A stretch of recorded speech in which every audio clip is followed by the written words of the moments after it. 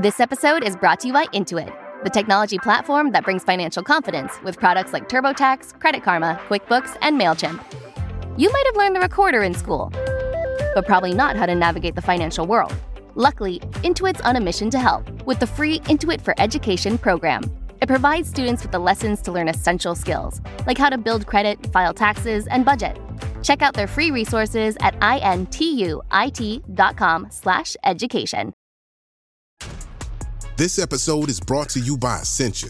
A better you starts with better hydration. Essentia is on a mission to inspire people to do what matters most. Their proprietary ionization process transforms water from any source into ionized alkaline water, providing water that's 99.9% pure with a pH of 9.5 or higher. Essentia Overachieving H2O, the #1 ionized alkaline water. Shop now.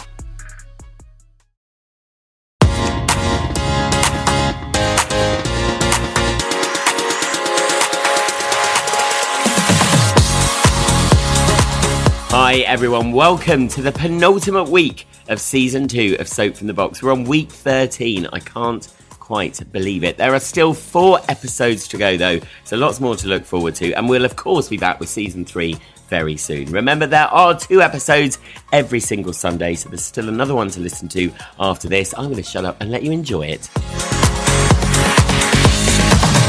Okay, so my guest today started life as Thomas Brown and is famous to soap fans for playing Carl King from 2004 to 2012 in The Dallas with Dung that is, of course, Emmerdale. Since then, he's taken the West End by storm, playing Julian Marsh in 42nd Street. Welcome, Tom Lister. Hello, mate. Hello, it's lovely to be back. I know, because obviously you were on our little Christmas special we did with Nicola and Nick Miles, who was horrendous at the quiz. No one will ever forget. Well, I obviously did something right because you've invited me back very quickly.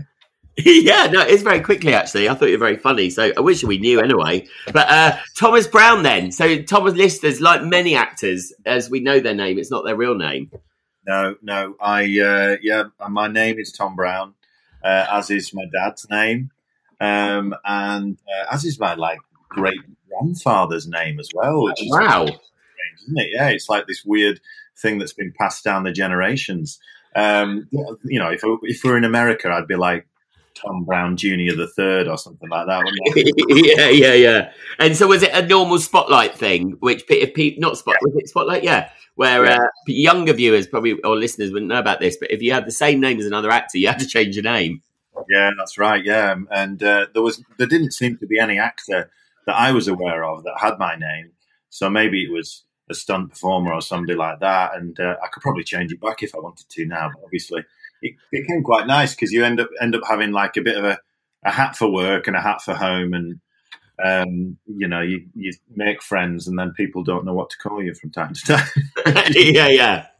At least it's not your first name. But anyway, so I usually start the podcast with a memorable moment, and we talk really quickly about it on the Christmas podcast, but obviously we did the Big Roof episode, and I've only this morning, researching you, realised, and this is really bad as a director, but I didn't go too much into Carl King's past, that he actually had an underlying fear of heights. Yes. Yeah. Which made for all kinds of storylines over the years. So one of the most ridiculous of which was me doing a wing walk on a plane in order to prove how much I loved Chaz. And are you fine with heights in real life? Yeah, I mean, it was absolutely amazing being on top of this this plane, just stood on top of the wings, harnessed in, and then the thing just sets off and you stood literally on top of a plane flying around in the sky. It was absolutely bonkers. But I would love to do that. Yeah, but it didn't make for the best facial expressions on television, because you can imagine the G-force of the wind as you're flying around in the sky, and then there's all these cameras just picking up your face, literally looking like it's melting. I've actually got video of me skydiving out of a plane, and I actually look like I die as I leave it because your face just gets like sucked back. So I said it to my mum. I think she thought that was the end of my life. But so when we did the rooftop, Lexi had obviously taken Nicola's baby up to the top of the roof, and we did a kind of, well, it was a stunt that she kind of basically was You were holding her off the edge of the building, which is actually the hotel opposite where we filmed Emmerdale. But we had wires. But that must have still been pretty scary, actually, even though the wires were there kind of hanging off the roof. Yeah, I absolutely love those types of storylines. And that was a great one. Really, pretty much Sally's exit, wasn't it? Yeah, that was, yeah. And so I was so fortunate to be involved in so many of those big stunt-driven episodes. And one of the first things that kind of caused a lot of the vertigo was the fact that he hated heights, and then he ended up pushing the postman off the scaffolding, and he died, and that was like 6 months into the show. But it was great fun. I'm not particularly frightened of heights, and I'm a bit of an adrenaline junkie, so I just loved filming those types of things. And it's great because it's so safety in place. It's almost like, you wouldn't ever, loads of people could go wing walking. You probably wouldn't ever try just for fun to hold someone off the edge of a building. So it does kind of allow you to do these crazy things that you would never get to do in real life, doesn't it? So, right, we're going to start with a bit of a quiz. You've kind of given away the first one, actually, and we talked about this at Christmas, but just to get us through the storylines. So whose dead body did Carl and his brothers move to the back garden of a house? Oh, that was Paul Marston, the postman. And tell us, for anyone who hasn't listened to that Christmas episode yet, you actually auditioned for that part a year before you got Carl King. I did. It got down to myself and the chap who ended up getting it, and he got it, and I was absolutely devastated. And at the same time, I was auditioning for the Policeman on Heartbeat, and I got neither job. So that was quite a bleak Christmas. And then the following September, I started auditioning again for Emmerdale and also for Heartbeat, and got right down to the final two on them both again. And then obviously got the part of Carl King. And then 6 months in, killed the postman off. So I know. His name was Matthew. Poor guy, isn't it? Yeah. But that must be, and just you saying that, obviously people think it's so glamorous, the life of acting, but actually a lot of it is rejection and not getting stuff as well, isn't it? It must be, because obviously if you got down to the final two for the postman, it means you went to a lot of auditions. It must be absolutely mortifying when you don't get a part.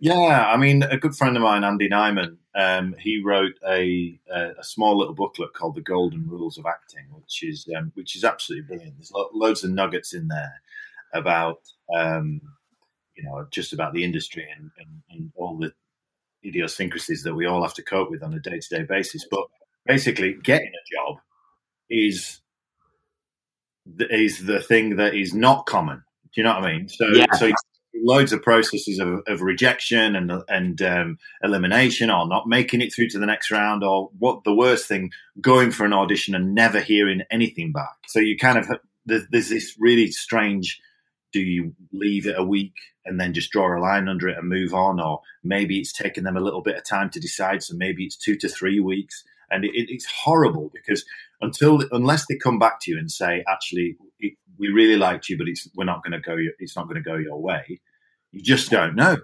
So my agent, who I first had when I was with Emmerdale, used to say, just assume you haven't got it as soon as you walk out, because everything else then is a bonus. I thought, that's really negative. Yeah. But actually, it's not a bad thing, because sometimes you go in and you want it so badly that it just really cuts deep when you don't get it. Well, I always say, when I do acting work classes, I always say, it's not like you're up against people who are rubbish. Often it's like 6 people who are just as good as each other, and it's and everyone wants it that badly, and it's just somebody might have I said sometimes on Emmerdale it used to get down to, we've got too many blondes on the show already because all these guys are as good. Let's go for the dark-haired one. And sometimes it'd be that ridiculous. But at least I would always try to let everyone know, because I think it's terrible when you don't, because you might just think you were awful as well. Because obviously there are a couple of humdingers in there who are terrible, which actually then it's really awful to phone them and go, I'd probably give up. But so eventually, obviously, you got Carl. And what I love about Carl, so he was... in 2004, it was announced that in The Sun that they're bringing in 4 new single hunks who were brothers and would improve the sex appeal of Emmerdale. And then obviously you 4 got cast. But no, so you went in obviously with those 3 guys as well. You went in a bit of a different time, but it must have been amazing to join such a big show, not just on your own. Oh yeah, absolutely. I joined first in February of 2004. I think it was the first episode when it went live, and the storyline I think was that I joined Scott and worked for him in his haulage firm, but it was all a big ruse for us to come in and basically take over because we had our own haulage firm and bin wagons and all kinds of like working class men made goods. Yes, yeah. We all wanted to come in and take over. And then when Ken Farrington, who played our dad, joined eventually, he was one of the last to come. You know, he eyed Home Farm and thought, I want to live there. And so that's what we ended up doing. And we were really fortunate to come in. There was a great camaraderie pretty much straight out of the gate with the three brothers. And, we all ended up having our own little storylines in and around the village. But when we came together, there was all kinds of fighting and infighting, and it's almost better when they did it with the Slaters in EastEnders. It's a good way to introduce a family because you're all starting on an even keel. Do you know what I mean? Otherwise, it's quite hard to come into the Slaters or whatever now and be as good as any of the others because you're kind of judged so quickly.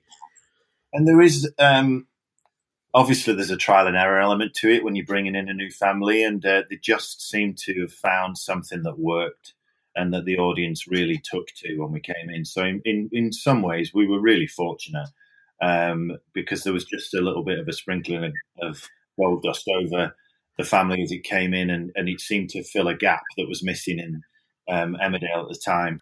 He was described by The Guardian as well. I read this as a fool whose underpants are easily parted.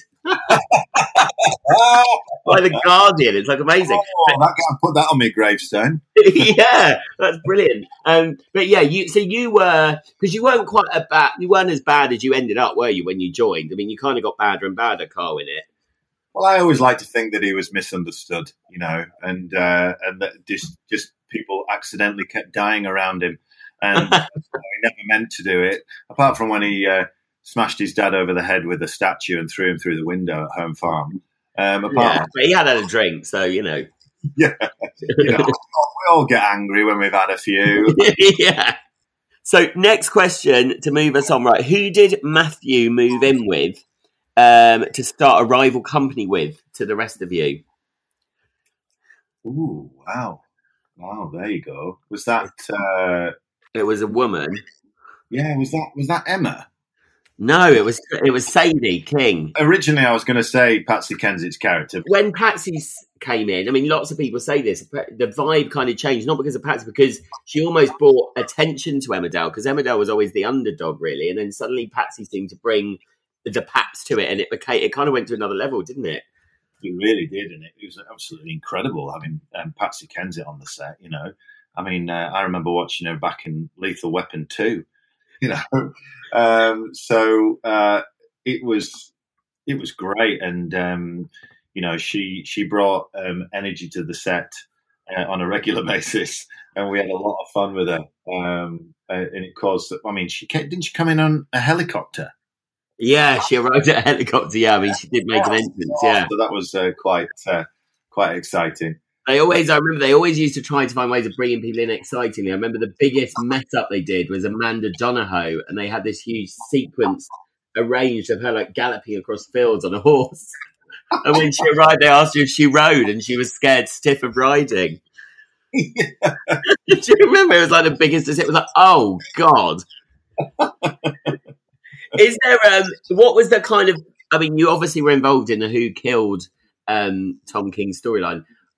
Which must have been really exciting. We mentioned this at Christmas, but you didn't know, did you, for ages? Just like, I mean, EastEnders, it was even bigger, I suppose, because they didn't know until on the night of the live, in the middle of the show, they got told.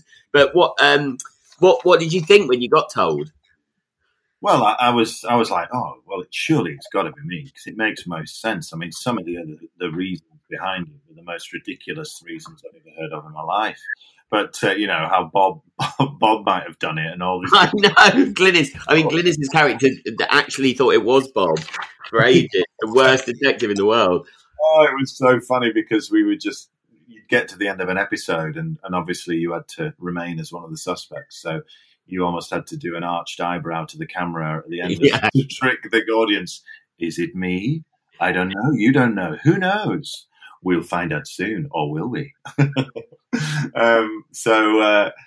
But one of the most vivid memories I have of that is that amazing Usual Suspects poster that we had mocked up. Oh, yeah. And what do you actually, this is another thing Charlie Harwick said in her podcast. So she said, and I'd never thought of this before, that she didn't read scripts in advance because she was worried that she would start playing it, which I hadn't really thought of. Because it's like a stunt, isn't it? If you know you're going to have a pint thrown in your face, it's quite hard not to react before you react. Are you a fan? Were you a fan instead of knowing what was coming up, or did you prefer to keep it kind of, not to know later on? It potentially could be through lack of organisation more than anything else. But I used to scan through certain things and just to see what the gist of it was. We all used to just scan quickly through the episodes to see if we were going to be busy or not. yeah, to see how much money because it was coming in that month. Yeah, but in terms of going through and prepping, I remember Art Charnock, he loves to kind of be completely off book, absolutely solid on his lines when he walks onto set, which is completely admirable. But I quite like to have a loose understanding and then come on set and just go with the vibe of what everybody else brings. So I always used to, and I pick up lines quite quickly. I've always been quite fortunate with that.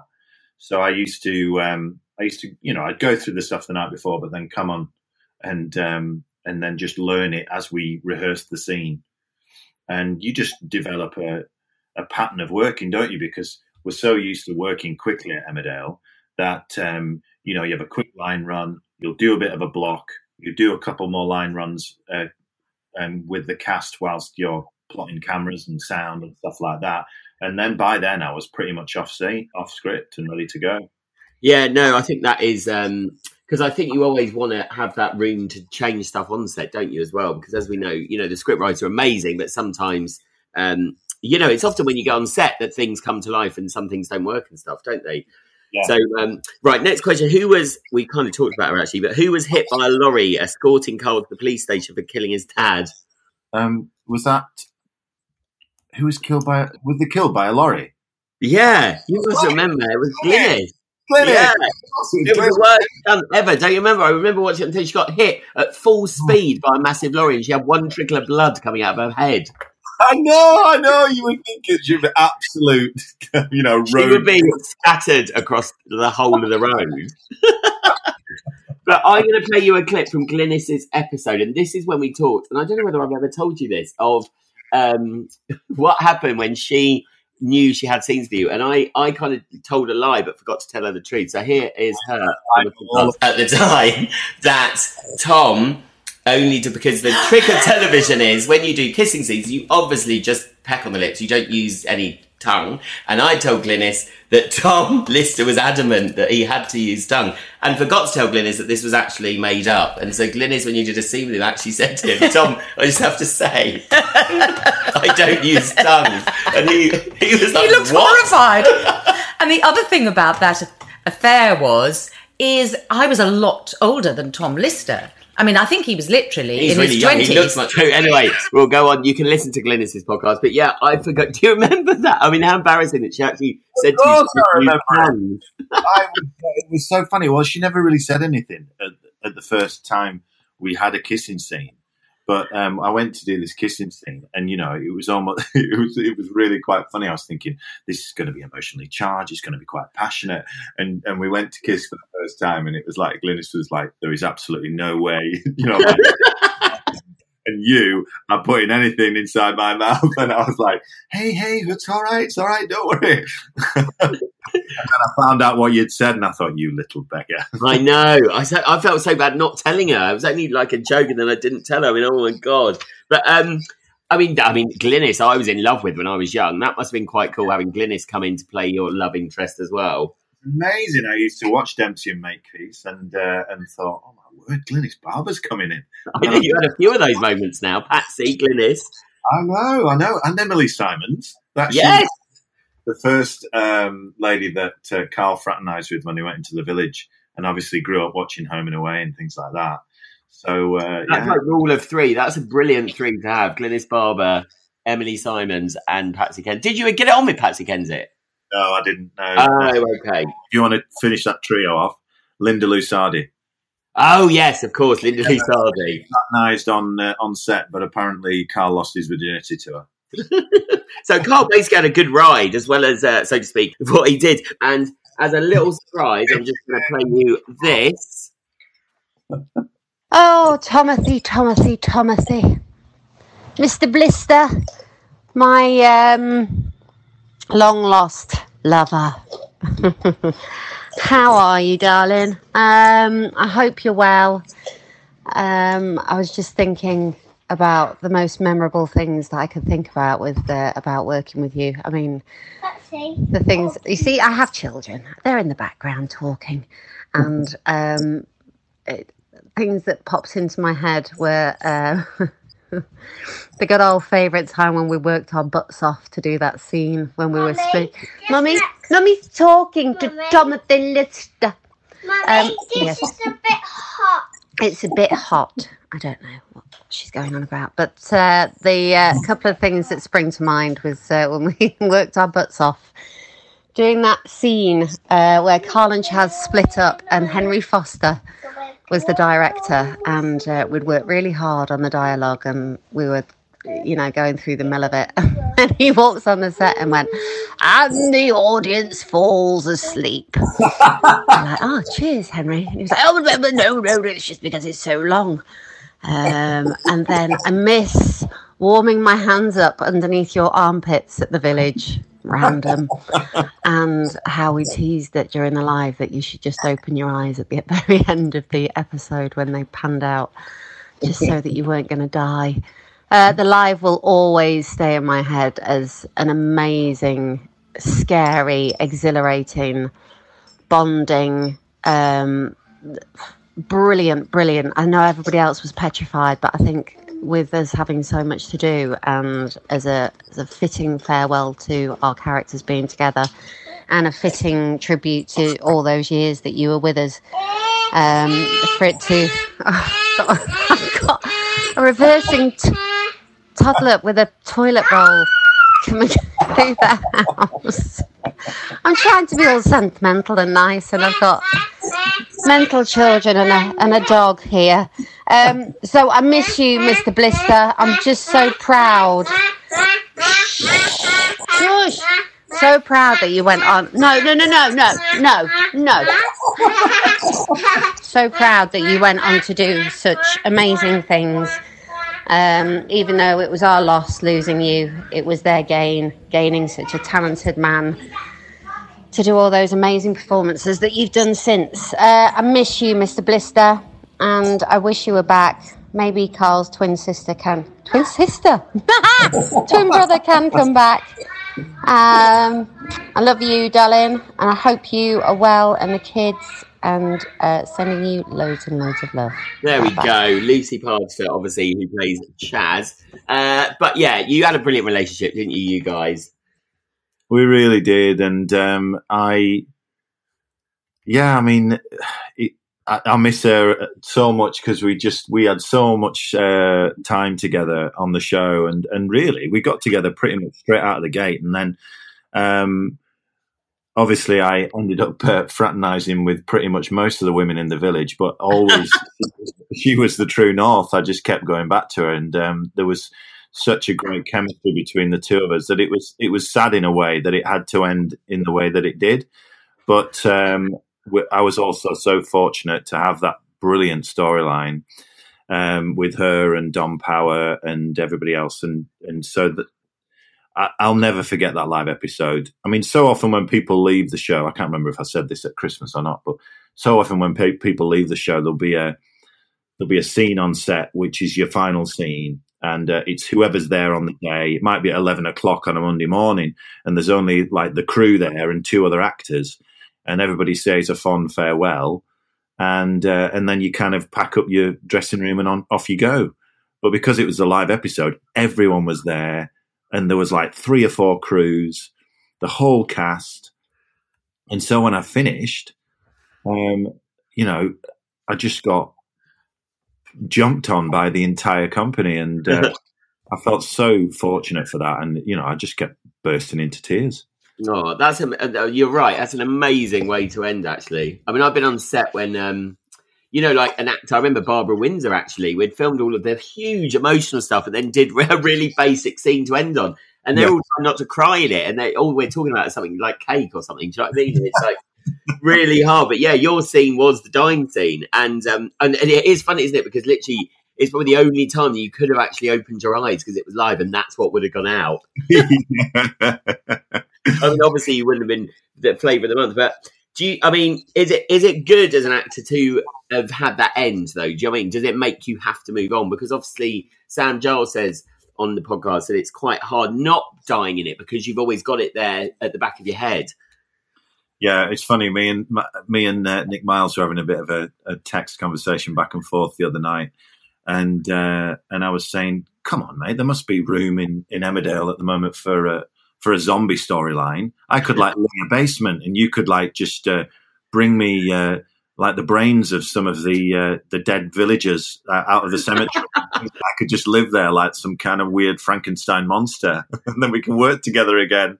He was like, absolutely, there's definite room for a zombie storyline.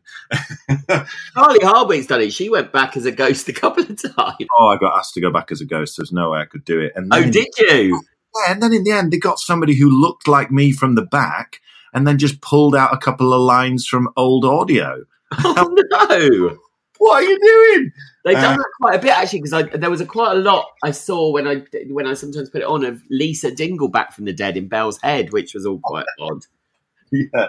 But in going back to your question, yeah, I do think that the finality of it really helped me to kind of think, right, I can't be constantly looking over my shoulder when times are tough, or when, particularly now, when we went through, the last year where soap's almost been one of the only things that's been made. I can't ring up some of my old friends and go like, hey, how do you fancy seeing Carl King back for a bit? Yeah. I have to move on and I have to forge a new path. And that's meant that I look back on it on nothing but fond memories and all the friendships that I made there. But we move on to new pastures and to hopefully bigger and better things. Totally right. And I'll leave, before we talk about you and other stuff, I'll leave the Carl King with the Radio Times. They said in a review of the live episode, as Carl lay lifeless on the floor and in those dying seconds, it really did feel like the end of an era. New babies are 10 a penny on soap, but decent villains are priceless. It's hard to see who deserves to inherit the mighty Carl King's crown. Great review. I saw that. That's really lovely. Oh, did you? Yeah, brilliant. And it is hard. I don't think actually Carl King's boots have been filled because obviously all soap, they tried to do another baddie. So it's such a long time ago now, but people still, come up and say lovely things about it when they see us in the street. So obviously it made an impression.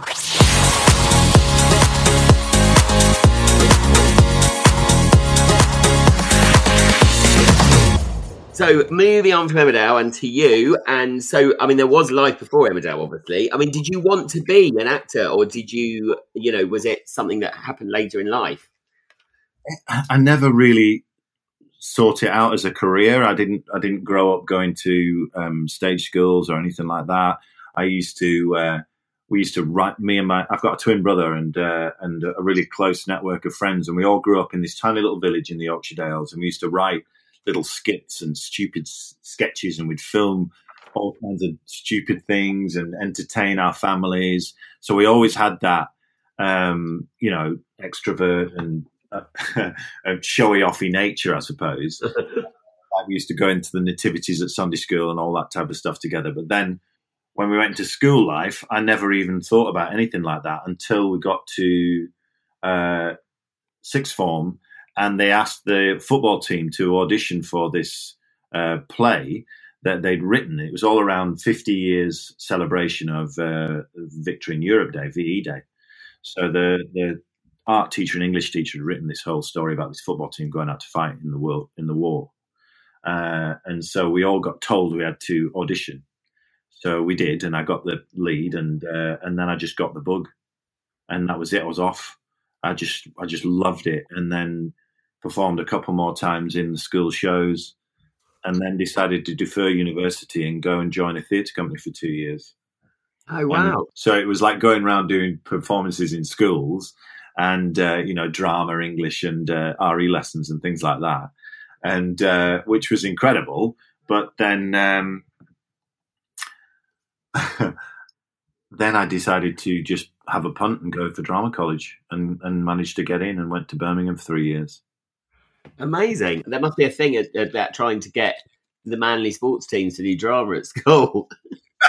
Yeah, I mean, I think there was a part of me that just never really dared do it because I didn't want to fail.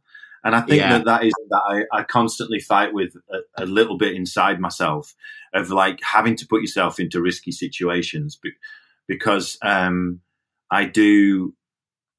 think we all have that thing inside us where we don't want to mess up or we don't want to be laughed at or we don't want to fail. But then equally, if you don't put yourself in those situations, you don't grow and you also don't. You don't know. Also, I think, like Sue Johnson says, she never feels good enough because we're in this job that's so good that you can't believe you're actually, when it's going well and you're getting paid, you can't believe you're actually like that it's happening. Do you know what I mean? Yeah, totally. Absolutely. And, sometimes you can go into a room and be utterly intimidated by the amount of people who are there and the caliber of the people that you're surrounded by. And then you're like, what the hell am I doing here? But then once you get a bit past all that and you realize that we all have the same kind of feelings and same thoughts and the same feelings of inadequacy, you realize, well, we're all just people at the end of the day, aren't we? We're all just and we all have our own little things that we have to kind of get over. So you soon ended up in telly, and I'm going to see if you can remember the names of the people you played in these shows. You were in Heartbeat. Do you remember who you were in Heartbeat? Harry Wainwright. Yes. God, wow. So and you'd gone to Heartbeat as the main detective, had you, as well before that? Or after that? I went into Heartbeat as a farm. That was my first ever job, and straight out of drama college. Wow, brilliant! I was like the eldest son of this farming family, and we were feuding with this other farming family, and it all ended up on this guns drawn on the moor at dawn or something like that. Wow! A massive brawl in the Adensfield Arms. So it was all just warming up for Carl King, really. Yeah. So then you're in Doctors. You've been in Doctors 3 times. Yes. Can you remember? Can you remember who you played? You were in 2002. Do you remember the first time? That was a domestic violence storyline, and Christopher Timothy directed it. Oh, and wow! I had this tiny little girl who obviously drank and got violent, and she cut me across the face with a broken bottle or something like that. So yeah, it was a pretty violent storyline, but I don't go looking for that because it was pretty awful. Right, okay. And so then you were in 2016. So that you played Andy Mills in that first one, good old Andy. Martin Lord you played in 2016, and then you've recently done it last year. And do you remember the name of him then? You must do. Simon, yeah. Yes, there you go. And I suppose what I wanted to ask you, because going back over 10 years, nearly 20 years of being that, did you see a difference in how kind of the stuff had changed production-wise? Like, had it got faster and faster and faster? Well, actually, the most recent was probably I noticed things differently because obviously we were filming under COVID guidelines, so it's all with whipping out the 2-meter stick. Right, yeah. Staying well apart from one another, and everything shot single camera. Whereas when we were on Emmerdale, we were shooting multi-cameras and we were moving through like really complicated 4-page, 5-page scenes in an hour.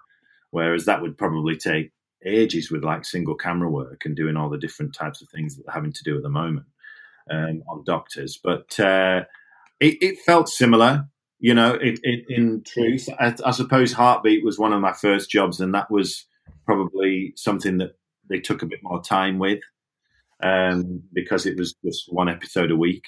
But I think the quality of the picture and the lighting and things like that have changed.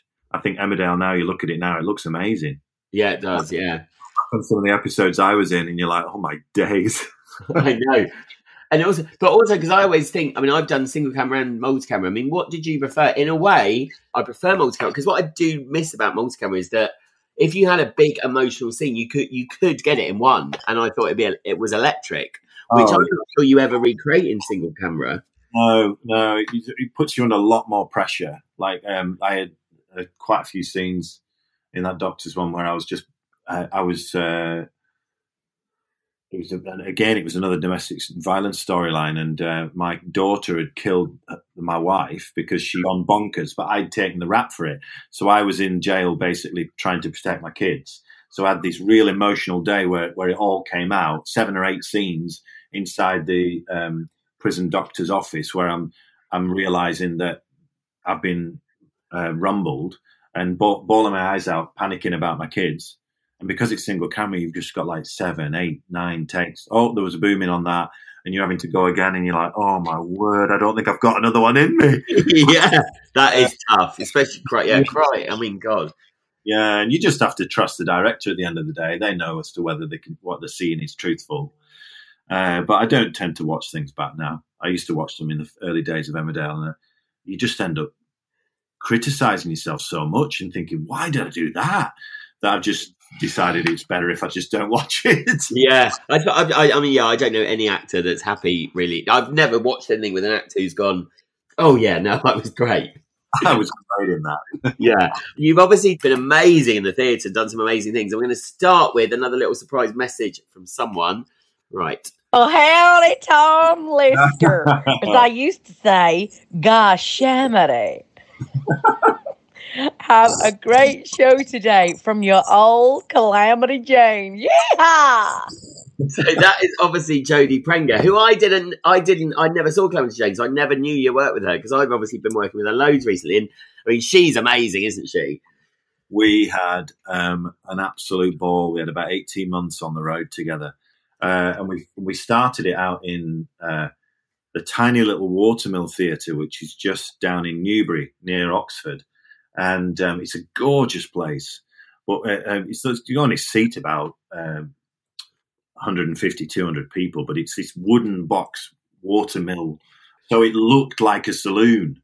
And we were all in these proper old woolen clothes. I was like this cowboy, Wild Bill Hickok. And we were all playing our own instruments to kind of be the band as well as the singers. And so it was terrifying because I had to sing a solo just playing the guitar on my own at the beginning of Act 2 every night. Like my main song was me basically with a guitar on my own. Oh my gosh. Oh my God. But you blew everyone away. I mean, I read all the reviews and they're incredible. They say understated, you walked away with the show, and especially doing that second song. So from someone who's not gone to stage, I mean, you did end up going to stage school and stuff. Did you know, like, did you thought musical theatre was in you? Do you know what I mean? Is it something you'd always wanted to do? I'd always wanted to do it. Yeah. When I was actually doing, when I was actually training down in Birmingham, I used to, we had to train like 8 till 6 every day. And then obviously, like you do when you're at university, you have to go and get a job to kind of afford to live. So I had to go and work down in the theatre. So I used to sit in the theatre and work front of house or bar. And it was back in the days when shows like Les Mis would go and have a residency in Birmingham for like 6 to 9 months. So I'd sit there and watch Les Mis every night. And I'd just think, I want to do this. I want to do this. I want to be on that stage singing and being in these incredible shows. But when we were there doing our acting degree, there became an opportunity to do a musical theatre pathway.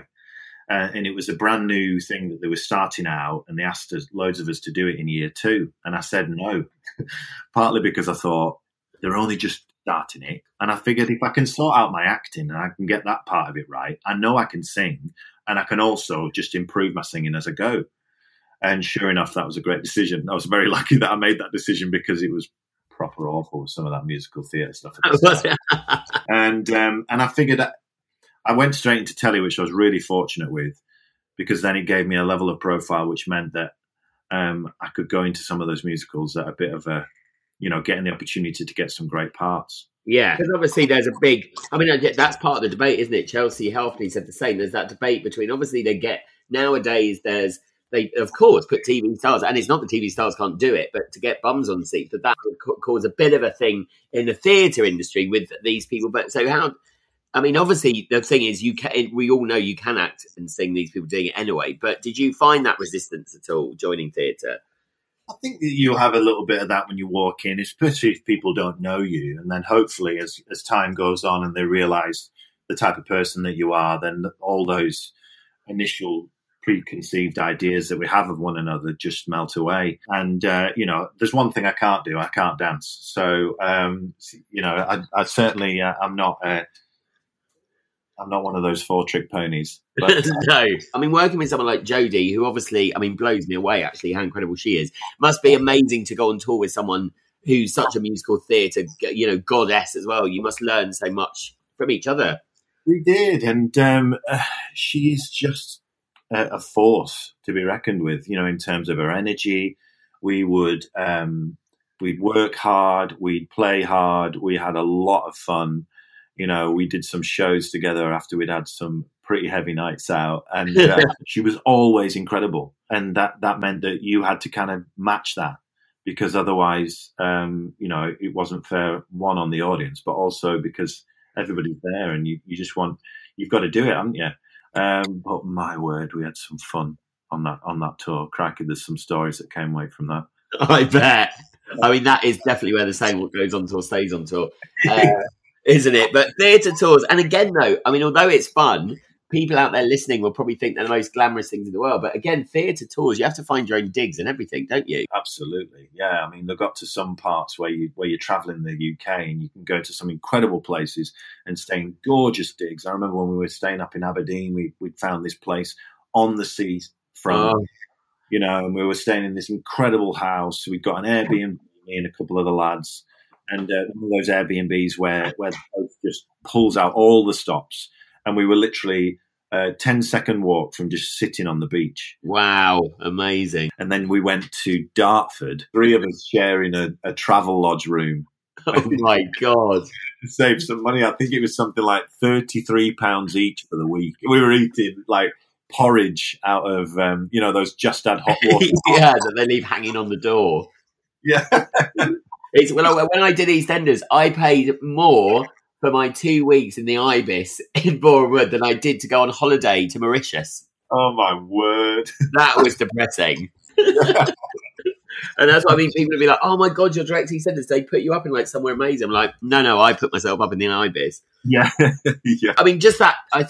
What I love about theatre, I think, and I directed my first play, obviously, at the end of last year, for the actors, I think, because you get that, from the very beginning, you get a sense of what's working from the audience and you can adapt it. Whereas on TV, you just don't know, obviously, until it goes out.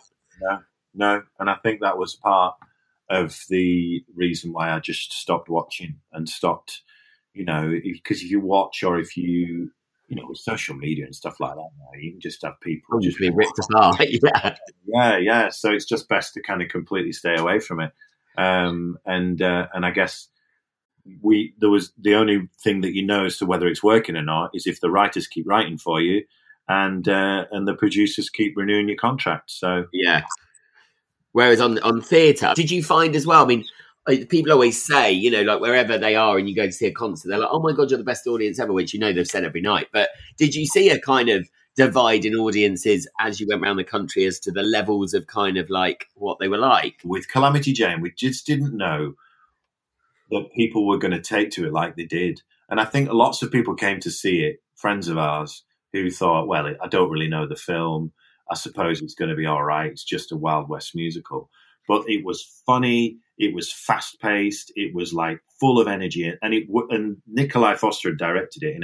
Who's amazing. So we're in Buxton Opera House, which is a tiny little beautiful theatre in the middle of the Peak. Oh, Lake District's amazing, yeah. Went to Edinburgh and played at the Palace with 2,800 people in on a Saturday matinee where it was absolutely raucous because most of them were pissed.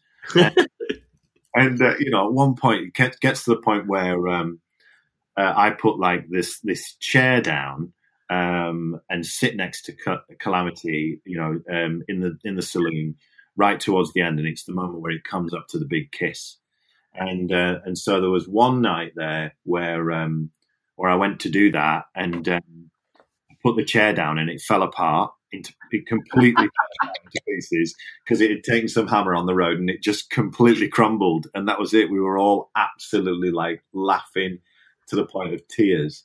On the final Saturday matinee, I went to sit next to her, and it was just the most electric audience.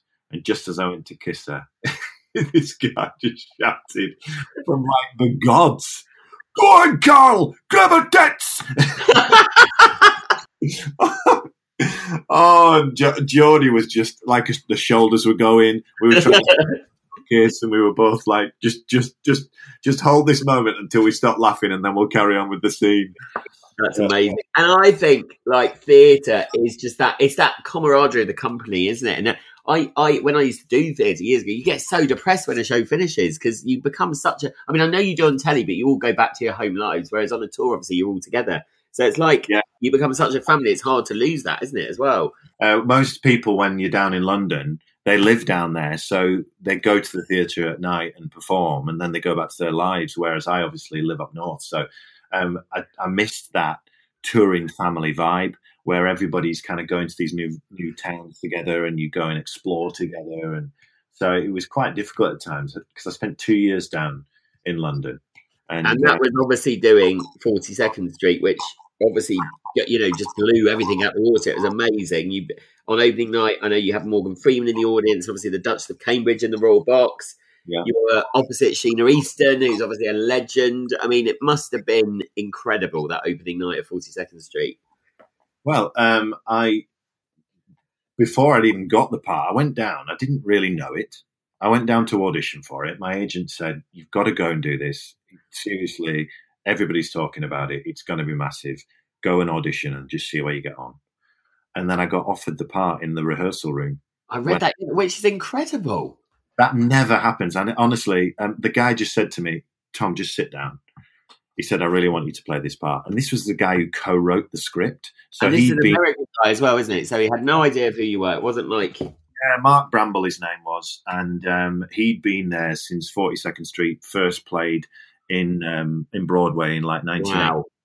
And he just said, "I want you to be Julian Marsh. How do you feel about that?" And I was like, "Oh, what? Bleh." You know, I had literally no words. And then, I mean, and that is amazing. Did you walk out? Was there a line of people afterwards? You just walked out, going, suckers. But that's incredible. Well, I just felt so lucky, really. And the two lasting memories of that show are, like you say, the opening night. Well, we played in front of a few audiences, but then that was the one where you wanted to blow it out of the park because that's when all the papers were in, and it was all going to be this big showy moment. And there was incredible people in the audience. And I'm pretty much throughout the entire show hardly off stage. I have most of the lines because all I'm doing is running around and organising everybody and busting balls. It's for anyone that's not seen it, you play a washed-up musical director. So it's a musical within a musical. Yeah, so it's post-Depression America. Everybody's literally on their backsides. They've got no money. They haven't been able to put shows on for ages. And suddenly this Texan millionaire has decided to put some money in to put on a musical. And but his sweetheart, who's played by Sheena Easton, is going to be the star in it. So we start putting the show on, and then she gets knocked over by a young girl in the chorus line and breaks her ankle. And that's just as we're about when we're rehearsing in Philadelphia and about to take it back to Broadway. So then it's all over. But then the young girl who knocks her over in the chorus line ends up stepping in and becoming the star. So the final moment, I'm on stage singing 42nd Street, the reprise, on my own, just under this big, massive floodlight. Do not screw this up, whatever you do. And I could see the Duchess of Cambridge coming out of the Royal Box because she was about to come on stage during the curtain call. And she's standing in the wings as I'm singing. I'm like, don't forget your lines. Don't miss this massive last note. All these things flying through my head, and then managed to do it. And I was so pumped as I walked off stage that I nearly went up to her and threw my arms around her. I was going to say, because it's the end of that show, you just want to grab someone and be like, yes! Yeah. Yeah, I mean, it was incredible. I just went up and had a chat to her, and she was lovely and said some really nice things. And then on the final night, again, you did 2 years in it, didn't you? Yeah, just shy of 2 years. And on the final night, it was absolutely packed to the rafters, and they just kept doing ridiculous standing ovation throughout the entire performance. So at the end, air dance at the end, everybody stood up and never shut up for about 5 or 6 minutes, just clap, clap, clap, and then and cheering. And yeah, I mean, we'll never forget that. That's part of history. I think anyone's dream, even if they can't act, would be into West End, just to see a name up outside a theatre. Jodie told the story when she was in the Coronation Street musical, which obviously didn't set the world alight, and her and Paul O'Grady were like moving set on stage because nothing was ready for the first night. But amazing 42nd Street, and then obviously. To end, you've been doing loads of your own stuff as well, because you write, you've done Lost in Limbo Land recently at Christmas, which went around schools, which is like a panto. You obviously had the fastest selling panto show in the history of the Grand Theatre in Blackpool, but then you never got to do it in the theatre, did you, in the end? No, so when we talked at Christmas, we went into rehearsals, and then obviously theatres had to close, so we quickly filmed it and they put it out as a screen. So it's been a tough year. And so we've just been trying to stay creative and try to. We've opened up a company that produced the school's pantomime that went out and sold really well. And we are in the process at the moment of we're going to put out a live YouTube show on Sunday nights. Myself and Steve Royal, called Lock In. So it's Steve and Tom's Lock In. We're filming it in a pub. So we're inviting everybody to come in and have a drink in the pub virtually with us. So they're probably going to be sat at home thinking, you absolute gits, how much I want to be in a pub right now. And I know. Well, although it will only be you two in there. I was going to say if you had selected people in there, it'd be a nightmare. But yeah, God, it will be quite nice for you to be back. It's just that smell of a pub. Yeah, so we're going to film that. We're going to have like just an hour of entertainment and silliness. We're going to have some celebrity guests coming on, maybe in person or virtually. So it should be good fun. We're going to see how that goes. So that's Lock In on YouTube, people can watch. And then, so Pantomime, but do you think you'll do, because obviously, you know, like We Strings are play, but it's not the same as doing a big panto show because you rely on it's just a different vibe, isn't it? Because the audience can get involved. So will you still put plans in place to put that on, do you think, next year? Or well, we wrote it and designed it as a film. So it wasn't the Lost right, okay. Oh, great, okay. We made it to be a visual format, and it worked really well. And actually, a lot of schools picked it up and said, "This is great because we can't afford to take all of our kids to the theatre. Yeah. We'd love to, but we can't. So it's possible that we might do something similar. But then equally, we're going to put out some more content throughout the year. And we're also working on some other writing for just ourselves, just to keep creative and just try and get some stuff out there and get made on screen." Oh, that's brilliant. Like we said before we started, I'm doing the same. At least it's a chance to put, because there's not much work to put, and you never know what's going to come of stuff. It's been amazing, mate. And I'm going to end with, so you went on, I don't know why I'm doing this, I thought it was quite funny. You went on Family Fortunes with the King family, and I tried to find the questions you got, which I couldn't. And then I came across this, which on the internet, so it's 3 of the funniest answers that have ever been given. I'm just going to play them, but I'm going to ask you first. So, as if the light's going down, name something people take with them to the beach. Towel. Okay, so this is what the person said on the thing. Here we go. Name something people take with them to the beach. Turkey. Turkey? What the hell? Then the next one was, name a game you can play in bed. Oof, hello. I know. I Spy. Oh my God! Well, people to name a game you can play in bed. Steve, I Spy. He probably obviously thought the same. And then this is my favourite, one of the favourite things ever. What? Name a type of bean. Runner.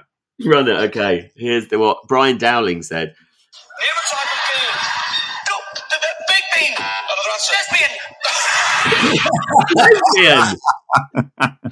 Amazing. So, on lesbian bean, we will end the podcast, mate. It's been amazing to talk to you. Thanks very much, Tom. Oh, my pleasure, mate. Cheers. Take care, buddy. You too, man. Bye-bye. Thank you so much to Tom Lister. What a man. What an actor. You must go and see him when he next does a stage show because he's absolutely brilliant. Thanks so much, Tom, for coming on Soap from the Box. Remember, there are 2 episodes every single Sunday this series. The other one is with Neighbours star Charlotte Chimes, so make sure you listen to that. You can catch me all week on social media at Soap from the Box on Instagram, Twitter and Facebook. And remember, I also have a radio show called The A to Z of Soap every Saturday at 3 o'clock on Great British Radio. You can also catch episodes of Soap from the Box. I would like to thank David Stevens and the Bothy, as usual, for their edit and technical wizardry, and Ian McCallum for all of his press help. Have a safe and fun week, and I will see you next week for the last week of Season 2.